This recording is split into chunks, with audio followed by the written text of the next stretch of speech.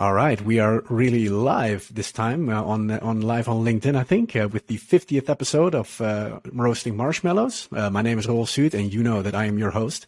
Next to the 50th episode, this is also the 1-year anniversary, so we are really pleased to have made it this far, and who knows how far we will get in the future.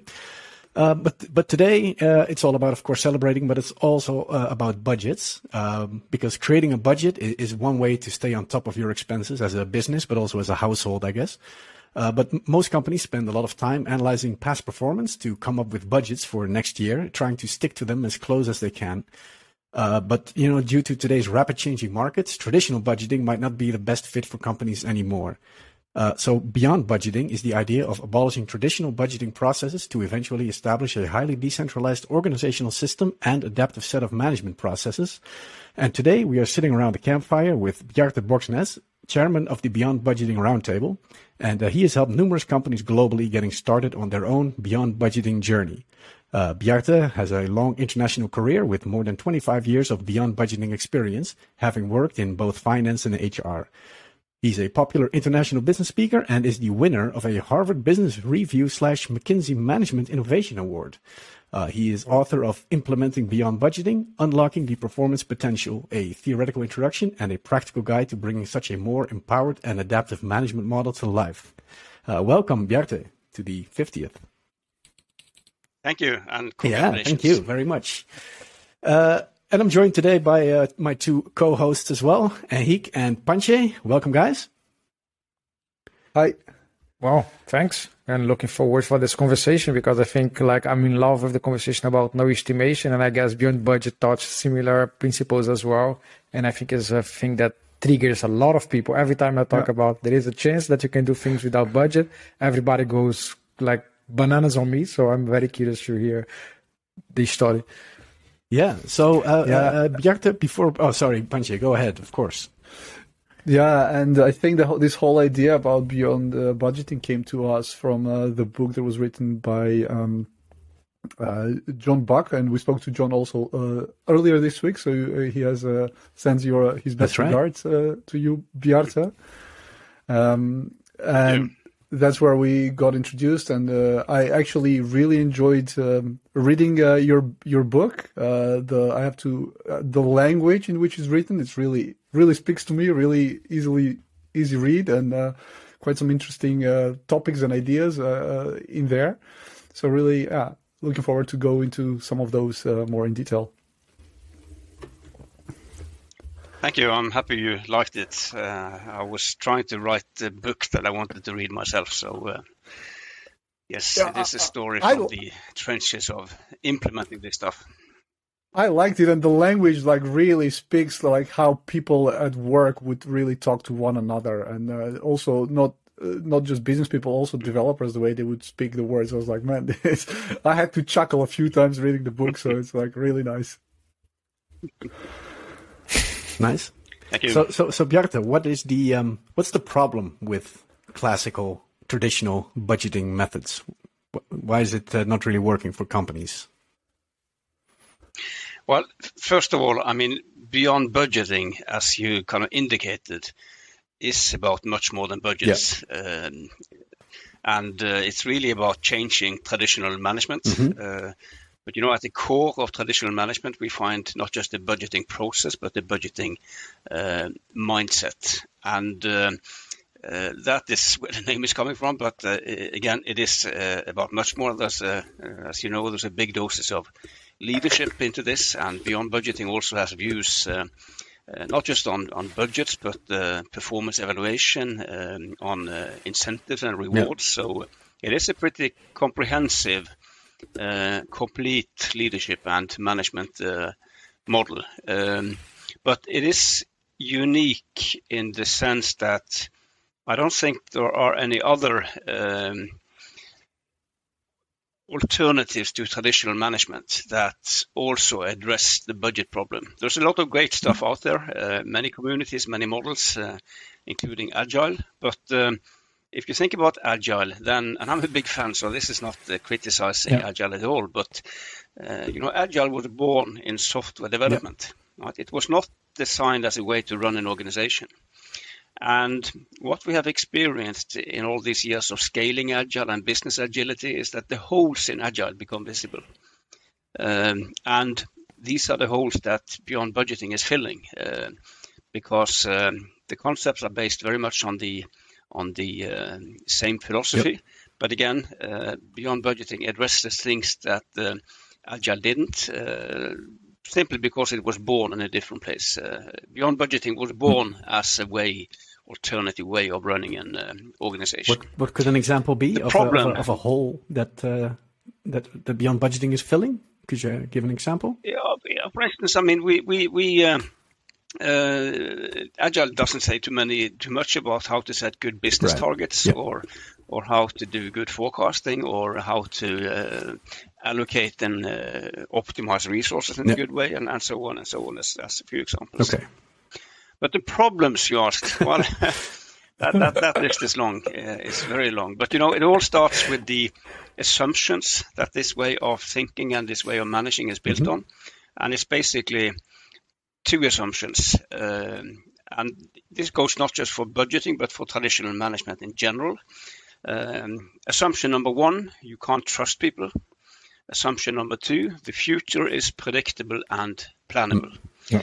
And we are challenging both those assumptions heavily in Beyond Budgeting, because this is not true, right? It is not true, and these are very much illusions of control as well. So that is why Beyond Budgeting requires not just a change in what we are doing, but just as much a change in how we are thinking, including on these two assumptions. Yeah, because you can't trust people. Does that mean that the assumption is you cannot trust the people that you work with, or is it more can't trust the competition? Well, this is about management, not trusting employees in this context. But that's pretty horrible, right? Because who wants to work with people that you don't trust? Yeah. But the funny thing is that when people are recruited, everybody say we are looking for the best, and suddenly when you have a kind of on the inside, then suddenly you are exposed to all these control systems, and the evaluation system also makes sure that most people are average, right? Even if companies claim to recruit the best. That's also one problem with traditional management. Yeah, about the evaluation and compensation. I remember when I was working for my earlier company, where we had a yearly round of salary increases, and they offered me let's say €100 extra, and then I said well, I think I did really well, so I think I deserve a little bit more. And then my manager at the time said well, if I give you more, then I can give your colleagues less, because I just have a budget for giving raises out. So. Yeah, it has nothing to do with my performance, but it has more to do about, how much can I sabotage my coworkers so that my raise will be higher. At least that was the thought that came across my head, of course, at the time. So it felt really, counterproductive. Yeah. But one reflection on the word budget when given what you just said, because first of all, when I say budgets, I mean more than cost budgets and project budgets. I mean company budgets, I mean profit and loss budgets, sales budgets, whatever. Could be cash flow budgets and whatever. So it's the full thing.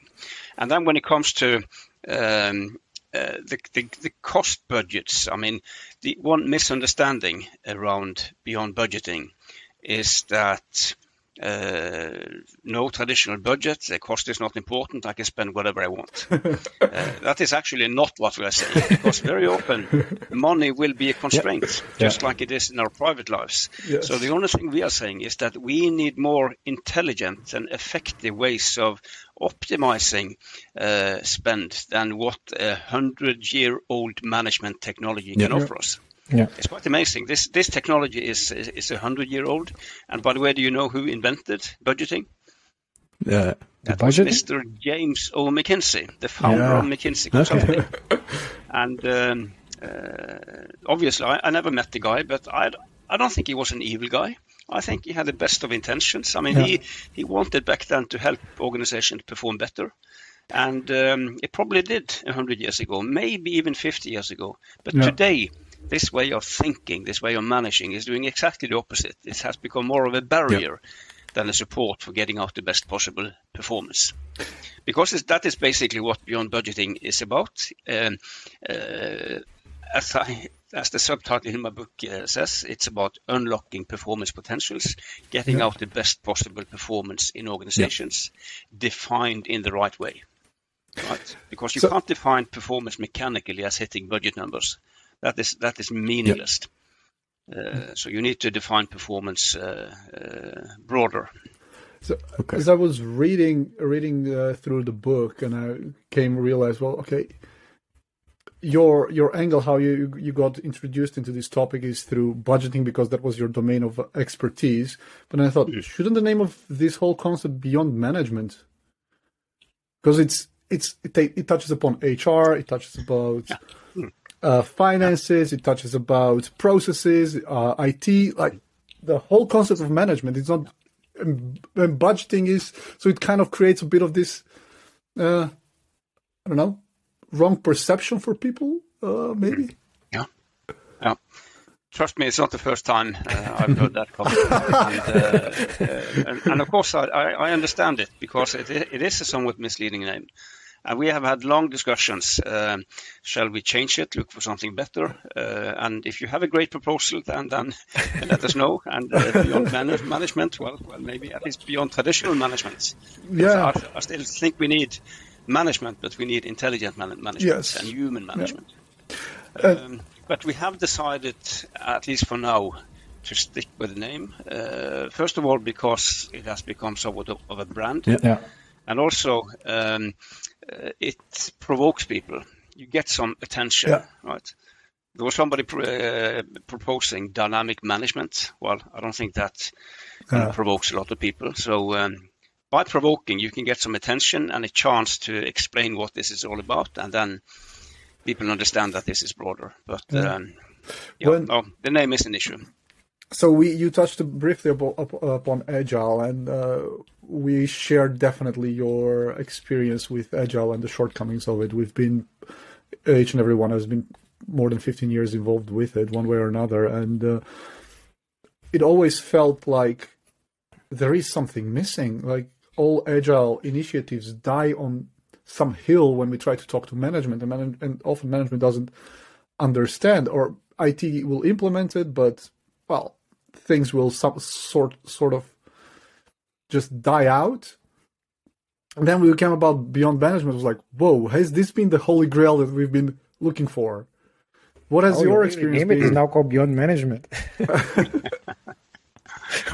Yeah. But, I wouldn't call it kind of shortcomings in Agile, because, again, Agile was not designed as such. I think there are natural reasons for these holes.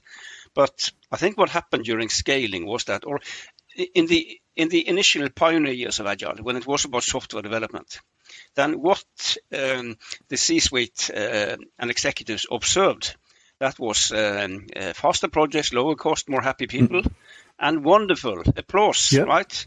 Great stuff. I love Agile. Who can be against that? Yeah. And then Agile started to scale, and suddenly it had implications for executive beliefs and behaviors. And then it wasn't that fun anymore. I think that is one reason why, kind of beyond the holes, that scaling Agile is hard.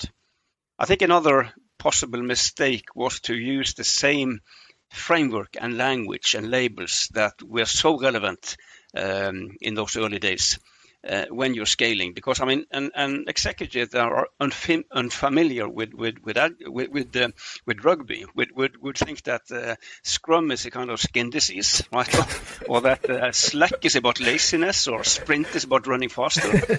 So I think this is where Beyond Budgeting provides a language that these executives understand. Yeah. They might disagree, but they do understand the language.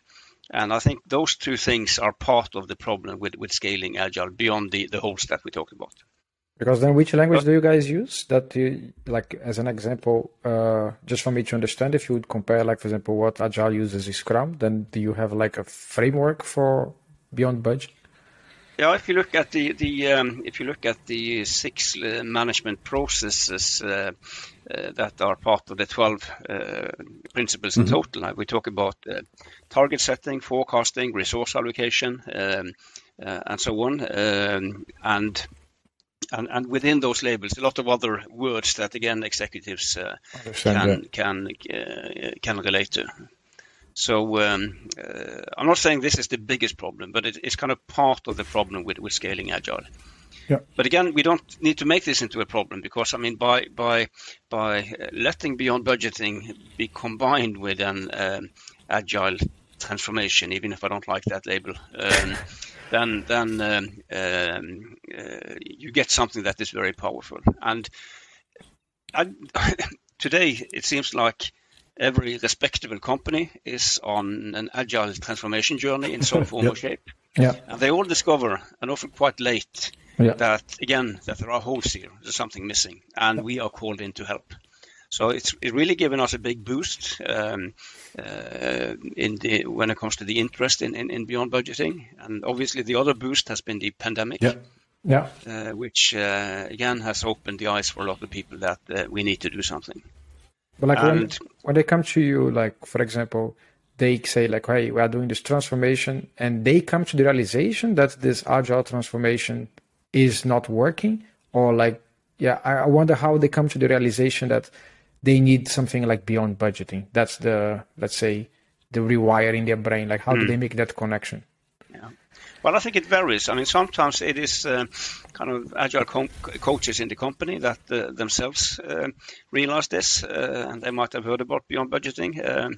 Sometimes it is executives getting this, and sometimes we are kind of gently nudging companies to help them understand that there's something missing. So I don't think there's kind of one pattern leading to this, but there's a clear trend that these companies ask for help. And like yourself, I imagine, because I don't fully know your full background, but like as Pancho described, you started on this part of your career. At some point, then you are like part of this process, right? Like doing budgeting and doing this whole thing, and maybe not per se believing that you could not trust people, but somehow you are in that system. Like, what was the click for you? Like, this is just not for me. It has to be a better way. Well, it's a long story, but if we have the time, I'll share that story with you, because it's fascinating, and it's shows that you need a bit of luck and some wise people around you. But again, I mean, you said I started out as a budgeting guy. My first management job in a company called Statoil. It's called Equinor now. By the way, I've just taken early retirement from Equinor in order to be able to work full time with this. But my first management job in Statoil back in the early 80s was actually head of the corporate budget department. Ooh. So I know what I'm talking about. So I've done a lot of stupid things in my life. But this helps when I'm talking with finance people, because I mean, I know the game. 10 years later, I was asked to head up finance in a new company that Statoil had an ownership in, a petrochemicals company called Borealis, that was Europe's largest at the time. 30 plants across Europe, headquartered in Copenhagen in Denmark. And we started operations March 1, 1994. And it didn't take many days before people came to us and said, where is the budget for 1994? We can't operate without a budget. And as finance people, we agreed, and we started to make that budget for 1994 on top of everything else you need to do when you're setting up a new company, right? Recruiting people, setting up systems, moving to Copenhagen with your family and buying a house, and you name it. But sometimes in June, July, there was no summer vacation that year, that budget was ready. And everybody felt relieved. Now we are back in control. We have a budget. I think it took 2 days before people started to talk about the budget for 1995. We need to start thinking about that. We are already late. It's summer. And again, as finance people, we agreed and started to work on that. Again, on top of everything else that you have to do. And sometimes during the autumn, also that budget was ready. So in this startup year, we had actually made 2 budgets, which is takes quite an effort because it is a new company. The only energy we had left, we spent at the hotel outside of Copenhagen, spent the day, gathered the finance people from across Europe. And the purpose of that day, that was to improve the budgeting process in Borealis. And we spent this day having completely unimportant discussions about, shall we move this column from here to here? Shall we stop asking for this number? And so on and so on. Peanut issues.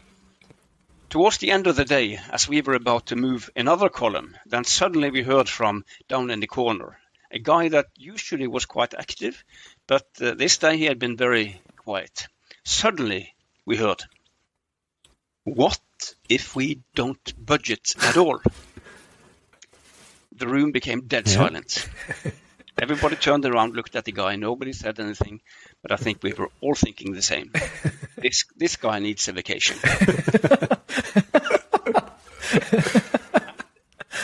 And that was it. I mean, we just continued to improve and then finish the day. But that comment turned out to be a kind of a defining moment, number one, on this journey. Because I think maybe half a year later, a little bit more, then everybody realized that the synergies coming out of setting up this new company, it was a merger, it wasn't enough. It's a very competitive business, very thin margins, so we needed something more. So the conclusion was that the company went into what was at the time called business process reengineering. Right, fancy name, big thing in the 90s. A lot of consultants earn a lot of money on this, but it is only common sense. Look for a better way. Right? Turn every stone, look for a better way. And I was asked to head up something called management effectiveness. And that's also quite a fancy title. So I went to the CFO, which I reported to, and asked, what do you mean? And also, what do you expect? And he just looked at me and he smiled and he said, Bjarte, I expect the unexpected. That was the mandate we got. I went back to my team, shared this, and it didn't take long before that comment from the guy in the corner came back to us. Because, I mean, we were not dumb. Of course, we knew that this was not a very intelligent process, but kind of kicking it out, unthinkable up till now. Then we thought, well, maybe could this be an opportunity? So we went back to the CFO and told him that we want to kick out the budget. And he smiled again and he said, well, that sounds interesting, but what shall we then do instead? And we had to admit that we don't have a clue. Maybe you shall go and find out, was his response. So that's what we started to do. We started to search for an alternative to budgeting. And don't forget, this was before there was anything called Beyond Budgeting. And search in 1995, that was not Google. Right? That was reading, going to the library, calling people, discussing. And that's what we did. Weeks and weeks, couldn't find anything. Suddenly there was a little glimmer of hope because we read in a Swedish magazine that Volvo kicks out the budget. Immediately up to their headquarters. But they had done some interesting stuff, but we were after something more radical. Back to Copenhagen, continued to search. Another glimmer of hope in a US magazine, I think it was Fortune. We read an interview with Jack Welch, the former CEO of GE, General Electric. And he said that the budget is the bane of corporate America. And I quickly learned that bane was not the compliment. Right? It's kind of the curse of corporate America, I guess it means. And then we thought, well, if he can say something like this, then there must be something to this. Just a little sidestep on this story, because many years afterwards, when Jeff Immelt had taken over from Jack Welch, I was actually invited over to GE to talk to their the top corporate executive team, plus a lot of other managers, about Beyond Budgeting. And I did my session, and afterwards a lot of people came over to me and said, you know, what Jack said, that was for the outside world. Inside GE, it was still a very different machine. Anyway, back to Copenhagen, continued to search, and we were this close to giving up when there was another great question or comment, another defining moment. There was a guy on the team asking, why do we budget? And we looked at them and we thought, what kind of question is that? But it turned out to be a great question that cracked it all. And from 96, we were operating without budgets, and it worked wonderful. Cost even came down. Like in this process, then you guys were like, because your CFO needed a budget, then you guys were already studying and researching. So then you didn't do budget at all, or you did your budget and you went in parallel doing this research? No, I mean, as long as before we had cracked it, of course we had a budget, both for 1995, for half of 1994 and for 1995. But from 96, we operated without budgets. And when you're asking, well, what did we do? That's also a little bit of a long story, but it is an important part of the story. Yeah. It goes back to this question of why do we budget? Because if you ask that question to managers, finance people, executives, most of them would come up with not just one, but 3 different reasons for making a budget. Companies make budgets in order to set targets. Financial targets, sales targets, production targets, right? So that's one purpose. Companies also make budgets in order to understand what next year can look like in terms of profit, cash flow, and so on. So it is kind of forecast of what next year could look like, and you would like that to be as a reliable forecast as possible. Yeah. And last but not least, budgets are used to allocate resources. Handing out bags of money on OPEX, operating cost, and investments, capital expenditures. And it might seem very efficient to solve all 3 purposes in one process and one set of numbers. But that is also the problem. Yeah. And let me explain why. Let's assume that we are moving into a budget process, and upstairs, finance want to understand next year's profit. And they start on the revenue side, and they ask responsible people, what's your best number for next year, or numbers? But everybody knows that the number I'm sending upstairs now on revenue will come back to me as a target for next year, maybe with a bonus attached. Yeah. And trust me, that insight might definitely do something to the level of numbers submitted. And I think you know which way they are going. Yeah. Moving. Then, if you turn to the cost side or investments, the same people, other people are asked, what are your best numbers for next year?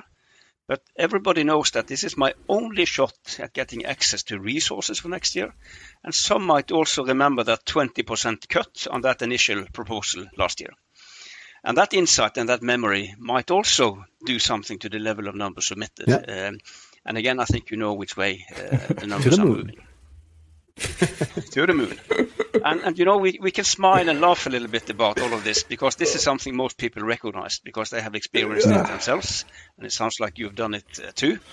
But this is actually quite a serious problem, not just because it destroys the quality of numbers, but also because it stimulates behaviors that I would call at least borderline unethical. The lowballing, the sandbagging, the gaming, the resource hoarding, the internal negotiations. That's not the kind of behaviors we would like to see, right? So this is a big problem. On the other hand, I'm not blaming people behaving like that, because they are just responding to the system that we have designed for them to operate in. Exactly. So this is not about fixing or changing people's behavior through fixing people. It is about changing systems, which again will change people's behaviors. Exactly. Yeah. The good news here is that there is a very simple solution. We can still do these 3 things, but we should do these things in 3 different processes, because these are different things. Yeah, makes sense. Right. A target, it's an aspiration. It's what we want to happen. While a forecast is an expectation. It's what we think will happen, whether we like what we see or not. Brutally honest, right? 50-50. And last but not least, resource allocation is about optimizing scarce resources. And by dividing this into 3 processes, first of all, we allow for targets to be more ambitious than forecasts, which they typically should be. But even more importantly, when you have separated, you can start to improve each one in ways that would be impossible when it was all bundled in one process and one set of numbers. Then you can design much more intelligent targets that inspire and motivate people and maybe stretch people without feeling stretched. We often talk about relative targets as one example. You can do things with a forecasting process so that you get the politics out of forecasting. because now forecasting is no longer a bid into a target negotiation. It is no longer an application for resources because we have different processes for that. It's just forecasting. You have nothing to gain by gaming your forecast. Exactly. And again, we don't need a million details in a forecast because we are looking at the future. There's uncertainty. We can't bring with us the same the detail level as we do in accounting when we are looking at the past, when there's no uncertainty. And last but not least, how can we find, again, more effective, intelligent ways of managing cost than what Mr. McKinsey could offer us 100 years ago? Yeah. And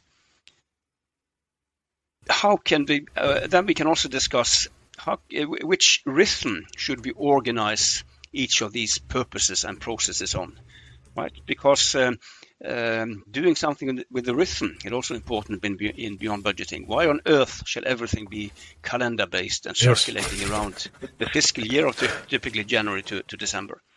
So now you can organize these processes on a more business-driven, more event-driven rhythm that reflects not just each purpose on its own, but also the kind of business you're into, right? So, and this separation is very important. It's a very important part of the beyond budgeting implementation, because first of all, it is something that finance people get. Executives, they get it. They understand it. This is not scary. They might find the 12 beyond budgeting principles in total, including the leadership side, scary, but this is pure logic. Yeah. Right? Yeah. And also, when people say that it's impossible to operate without a budget, then our response is that, well, here we still do what that budget tried to do for us, but because we have separated, we can do each one in so much better ways. Yeah. And are they truly separated? Because I think you mentioned that, for example, the forecast leads to the target. So do they influence each other, or are they truly indeed three separate numbers that don't? Well, the more separate you can make them, the better. Because if people keep thinking target setting when they make forecasts, or resource allocation when they make forecasts, then you get bias in the forecast. Yeah. Yeah. So you need to do whatever you can in order to kind of decouple this. And one way of doing it is to set so-called relative targets. And relative targets is about being inspired by football. Okay. I have yet to meet a football team saying that the ambition for next season is to score 42 goals and get 45 points. Right?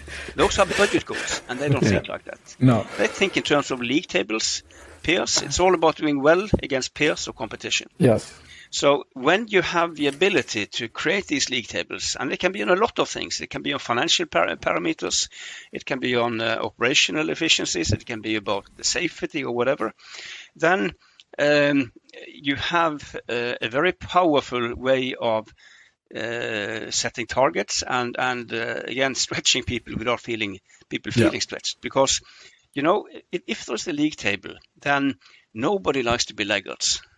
I have yet to meet a team coming out at the bottom of a league table saying that we have no ambition about climbing on this league table. Right? Everybody wants to climb, but if the discussion is about absolute target negotiation, shall the target be 29.2 or 30 or 28? Then another gene wakes up, right? And then it is everybody's trying to negotiate as low number as possible. Yes. So there's something fascinating with this way of setting targets, and also it is not just about driving performance. I think we should always position this way of thinking more from a learning perspective than from a kind of driving performance perspective. Okay. I mean, right? We want people who struggle to contact people who are doing better and learn from them. How can we improve? And if you want that to happen, then you need to do something with your incentive systems. Yeah. Right? Because if you're at the top and of a league table, and you and your team, and it's all about individual bonuses, why should you want to help somebody that one day might threaten your number one spot and have implications for your bonus? So what many companies do who go beyond budgeting is to move away from individual bonus to a common bonus scheme. The classical example is that so it's a common bonus scheme driven by how is the company doing versus competition, and that gives everybody a reason to help each other. And this is an example of how you need coherence and consistency throughout your management model, all the way from target setting via forecasting, resource allocation, performance evaluation, and rewards. There has to be kind of a consistency in the thinking behind. You can't have HR sitting in a dark room designing incentive systems that are inconsistent with the performance philosophy in the rest of the process. So I guess that's where the tricky part comes. No, let's say if we would call beyond budget implementation or transformation, this is I think the challenge. How then? Because so let's say if I look from the agile point of view, right? We say the same. Let's break silos or bring people together, have this whole cross-functional thing. But then, in your experience, how do these other people like HR, like, hey, HR is my business, you guys are doing budget, and you come with your beyond budget thing to me, I'm the expert. Like, how do you guys then bring these people on board? Well, in beyond budgeting, if we talk to finance, we always recommend them to bring HR on board. And have them in the project as equal partners. Two reasons for that. First of all, change is not necessarily a core, or managing change is not necessarily core finance competence. There are good HR people often that really can contribute here. The second reason is the one I talked about, that it has to hang together, right? So the best cases, they have both functions included. And we actually had a Norwegian bank which implemented some years ago, both finance and HR on board. Finance had a lead for quite a short period because it didn't take long before they realized that the real big change here was about culture and behaviors. And it was not about these changing these management processes. So they switched roles. HR took the lead, and finance was kind of still in, but HR took the lead. Okay. So very important. And also we recommend, if there is a vibrant agile community, bring them in. Because just changing processes and tools is not going to do much if underlying behavior is not addressed. No. But of course, there is a link between processes and culture and behaviors, and Correct. You can change culture and behaviors by changing processes. Yeah, exactly. For the better or for the worse, by the way, but it has implications, right? So I think you can't change culture in isolation. You have to do it through your management processes. And again, as we talked about, the other thing you have to change is how people think. That's the hard part, right? Yeah. To change what you do is much simpler than changing how you think. When you stumbled on this idea, the story that you just explained briefly ago with Borealis, you were not the first company to do this. There's been Handelsbanken has been doing this for a while, and you explained also in your book also the cases of Miles, of Raytheon Group, then obviously Borealis, and then Statoil. What is it about the Nordics that these ideas emerge? Yeah, no, that's also a question we often get. Oh, really? Yeah. No, it's a relevant question, absolutely. And of course, it's no secret that we have a little bit of tailwind through the Nordic culture. Quite open, quite egalitarian. Power distance in companies is quite small, and that definitely helps us. So, but still, if you look at the list of companies on the journey today, you find them all over the world. So this is not, you don't need to be of Nordic origins in order to do this. It might be somewhat more challenging in some cultures, but also it's, I think we sometimes stereotype a bit about cultures. I mean, and even if there is one kind of national dominating culture, there's always subcultures. Yes. One example, again, Equinor is quite big in the US, and the company recruits mainly from its competitors. And people want to work for for Equinor because the company operates in a different way, not just in their management processes, but also in their value and people focus. So and that pool of different thinking Americans has been more than big enough so far to it has definitely not been drained yet. You make the case also in the book, and it's also a statement that one of our previous guests, Niels Flegen, make, that purely copying what other successful companies have done is not going to work. What is your experience with that? Why do you make that case when companies, or let's say, hear about this concept of beyond budgeting and just like purely copying what you did yourself in Borealis or later in Statoil, Equinor? Why would it work? It is. No, I mean you can't blindly copy. That doesn't work, and that is why we are emphasizing so much that the 12 beyond budgeting principles are principles, right? This is not a management recipe. What this shall mean depends on your own organization, your culture, your history, your business. And I don't like management recipes, and there are some of them out there, because in a management recipe, somebody has done all the thinking for you. Yeah. Right? The only thing you have to buy is to buy the books and read them by the way, and hire the consultants and tick the boxes. And I find that quite boring and also quite dangerous. So in implementing beyond budgeting, you have to think for yourself, what shall this mean for us? That is something that frustrates some people. Yes. Because people tend to love recipes. But again, it doesn't work. So if you look at the many companies that have implemented, there's quite a variation in what they have done. Many of them have inspired each other, but there's a difference between being inspired and copying. For sure. So like I don't have like a framework or some like set of like Scrum does for Agile that like prescribe how people should work. Basically, you just set the principles and like, figure it out. No, but I have to say I see some tendencies to recipes popping up in the Agile community as well in certain models. And I think that is also one of the reasons why Agile is in the state that it is in. Because the tendency to blindly follow, these are the rules of the book, and is what you say also, the checkbox. Okay, we need to check this out, without actually thinking about whether whatever it is that we're doing is actually Agile, or is it actually needed or brings any value at this point. Yeah.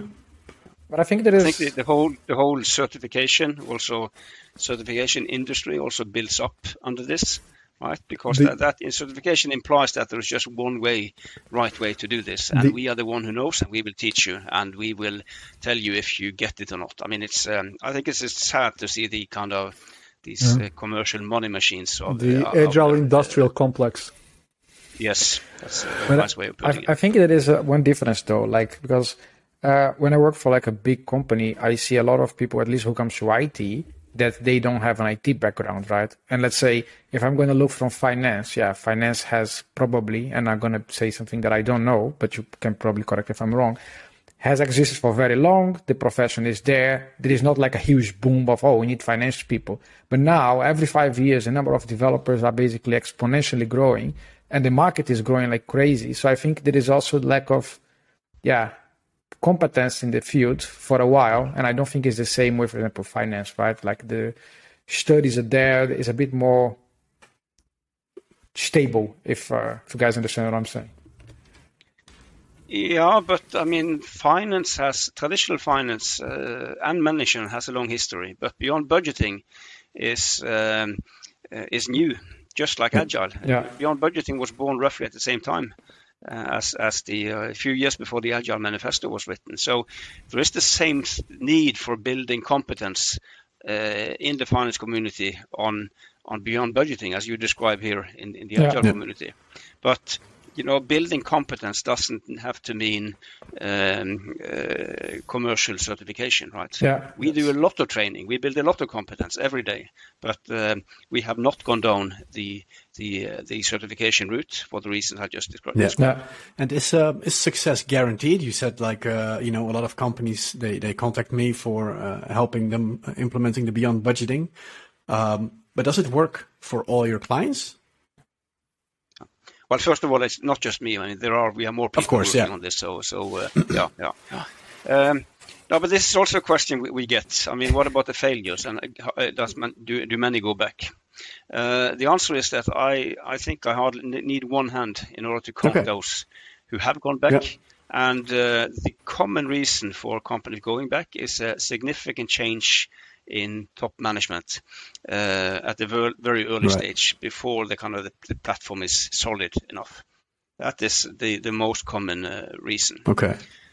But when people are afraid of getting started here, and they are afraid of what if we fail, then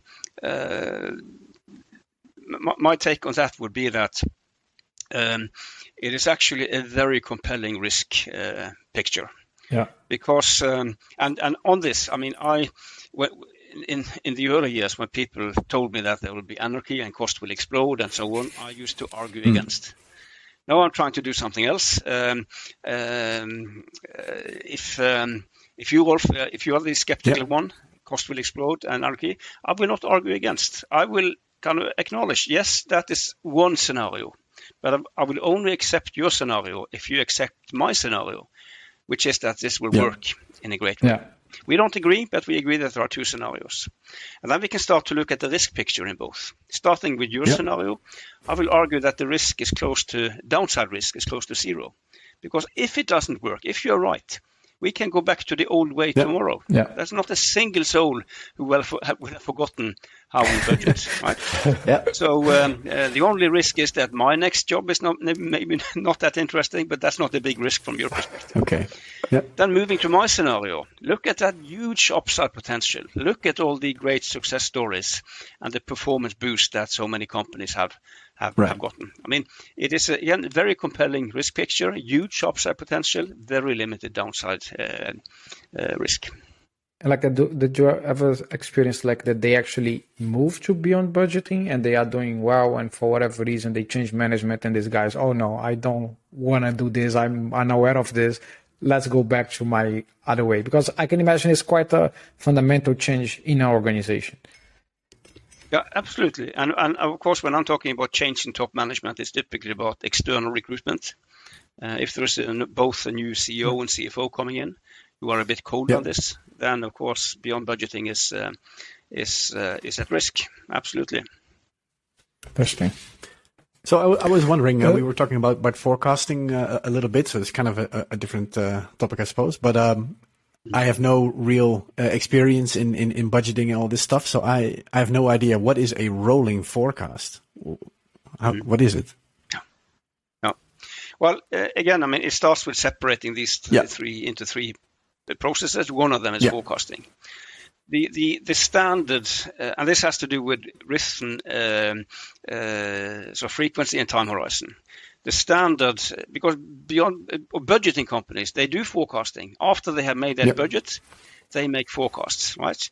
And very often on a quarterly basis. But the interesting thing with those kind of forecasts is that the further out in the year they get, the less interested they become in what lies ahead. Because when they make that initial budget, well, then they want to understand 12 months ahead, all of next year.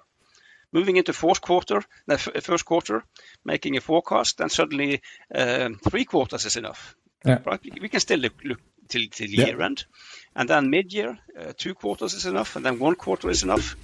And then suddenly they get interested in 4 quarters again because it's budget time.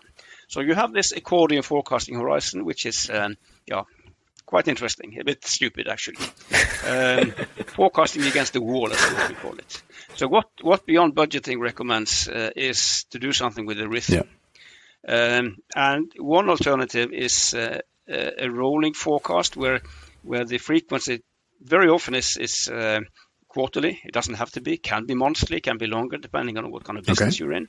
And you have a rolling horizon. So many companies doing quarterly rolling forecasting, they always look 5 quarters ahead, right? So there's no accordion. The beyond budgeting principles doesn't kind of specify as directly this way of doing forecasting. There are, and this means that there are also other ways of doing it.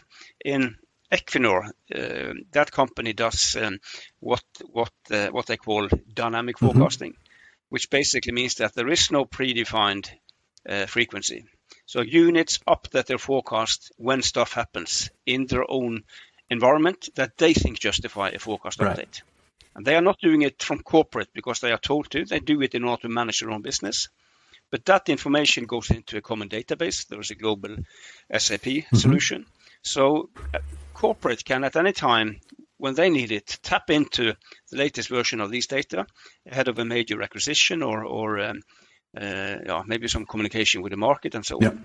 So these are just 2 versions of a more dynamic and event-driven forecasting rhythm. Like one thing that you mentioned about the relative target that make me think now, after you spoke 20 minutes ago about it, is that, did I understand correct that it has to be benchmarked with the other competitors in the industry or not?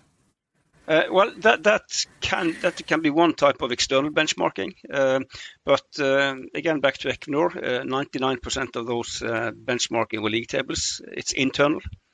It's comparable units being compared in a kind of, call it a friendly competition. Again, with more emphasis on learning than on competition. But it's so you don't. 2 things. First of all, you don't need to be able to benchmark with competitors in order to go beyond budgeting. And you don't need to do benchmarking at all in order to go beyond budgeting. It just makes things a little bit easier. But it is not a condition that you can do internal benchmarking. But if you can do it, it is quite a nice and effective and self-regulating way of thinking about performance. But then if you don't have the internal benchmarking, can you still do relative target? No, I mean, well, we think about relative in kind of 2 dimensions. The first dimension is about comparing input with output. So a unit production cost target, right? Then you can spend more if you produce more, right? So that's one way of thinking relative. And then you can or combine that with other units in the benchmarking, right? But if none of this is possible, then it is still possible to operate with what we call absolute numbers and absolute targets. So there is a target of, say, 28, but the more absolute your targets are, the more important it is that your performance evaluation is what we call holistic. The more important it is to go beyond or behind measurement, and look at what measurement did not pick up, look at tailwind, headwind, changes in assumptions, the ambition level of targets and so on, and not just kind of blindly comparing your actual number with 28. Very important part of the model. And I think now I'm curious as well about this part that you mentioned about, let's say, this friendly competition, but with emphasis in learning, because I did work in a few companies in the past that they had some sort of friendly competition, but somehow I never felt a healthy competition, right? That maybe because we didn't have the whole, let's say, the right environment or the right setup, but then like how then beyond budget like creates a system that doesn't create this emphasis in learning and not get like toxic to the point that teams or I don't know exactly what the distribution would be, or departments start actually competing on a very passionate level. Yeah. No, I mean, it is a very powerful mechanism. It must be applied with wisdom. And again, you need to think about the incentive part of this. I mean, if you combine this with individual bonuses, then you might have issues. But again, if you have a common bonus scheme driven by how your company is doing versus competitors, then it gives everybody a reason to help each other. And this is by a way. This is a key element in the Handelsbanken model. This Swedish pioneer that actually started out back in 1970. No budgets, no targets, no individual bonus. And in their model, they do a lot of benchmarking between branches. On, for instance, a KPI called cost-income ratio, right? So, and if there is a unit in Handelsbanken, a branch struggling on this on cost-income ratio compared to other branches, there are no instructions from above telling this unit to cut cost or do this or do that. The message from above is that we note that you have a problem, but it's your problem. You are closest to that problem. Yeah. You are the one with best knowledge of what the right medicine is, and your medicine cupboard is big enough, contains most of what you might need to do. Is this about recruiting more people, local decision? Is it about salary levels outside of the regulated area, local decision, and so on and so on? Right. So they have a saying in this bank that our chairs have no back. Right. There is no one to lean back on and said that, well, you told me and I'm blaming you, right? Yeah. And again, it's a very fascinating management model. In these stories, we're slowly building a case for decentralization and autonomous run units, but also I hear underlining case for also centralization. So, for instance, like how do you measure, how do you report? Or gathering the benchmarking, that's also a centralized process. Mm-hmm. Which processes should be centralized and which processes should be completely left autonomous or decentralized? Yeah. Well, I think it's a good question. I think we need to distinguish between kind of business activities and decisions and back office services as such. And I have no problem with any company saying that we have one finance system in this company and everybody shall use it, right? That is not about kind of taking autonomy away from people. Even Handelsbanken is doing that. It's actually a prerequisite for a lot of the other things that we need in beyond budgeting, the transparency and one version of the truth. Yeah. So again, But then you kind of in the borderline between these, then you of course find things like shared service centers, which sometimes and too often are disasters because they are kind of destroying work by the way they are chopping up work. And if you're familiar with Vanguard and the Vanguard method, they do a lot. This actually our partner in the UK, Vanguard Consulting, and they. The founder John Seddon has written great books on this stuff of the stupidity of destroying services by putting them into shared service centers and measuring the wrong things in these shared service centers. Okay, I think we need to close it down right now here. We've been talking for an hour with Bjarte, and I've been learning a lot about beyond budgeting. It's about a lot more than I initially thought. So thank you very much, Bjarte, for your expertise on the subject. If people want to know more, where would be a good place for them to look? Check out the Beyond Budgeting Roundtable website. It's called bbrt.org. And when you're online, you might want to check out my own website. It's called boxnessadvisory.com. But start with bbrt.org. There are some good books out there as well. Not just mine. There are good books as but yours is the best. And you'll find more information about these books and a lot of other stuff on that website. And sign up to our newsletter, so we'll keep you posted about what is happening in this exciting community. Well, we'll definitely include this information in the description so people can check it out. All right, so I would like to thank everyone for being here. And Henrik Panche, Bjarte, thank you very much.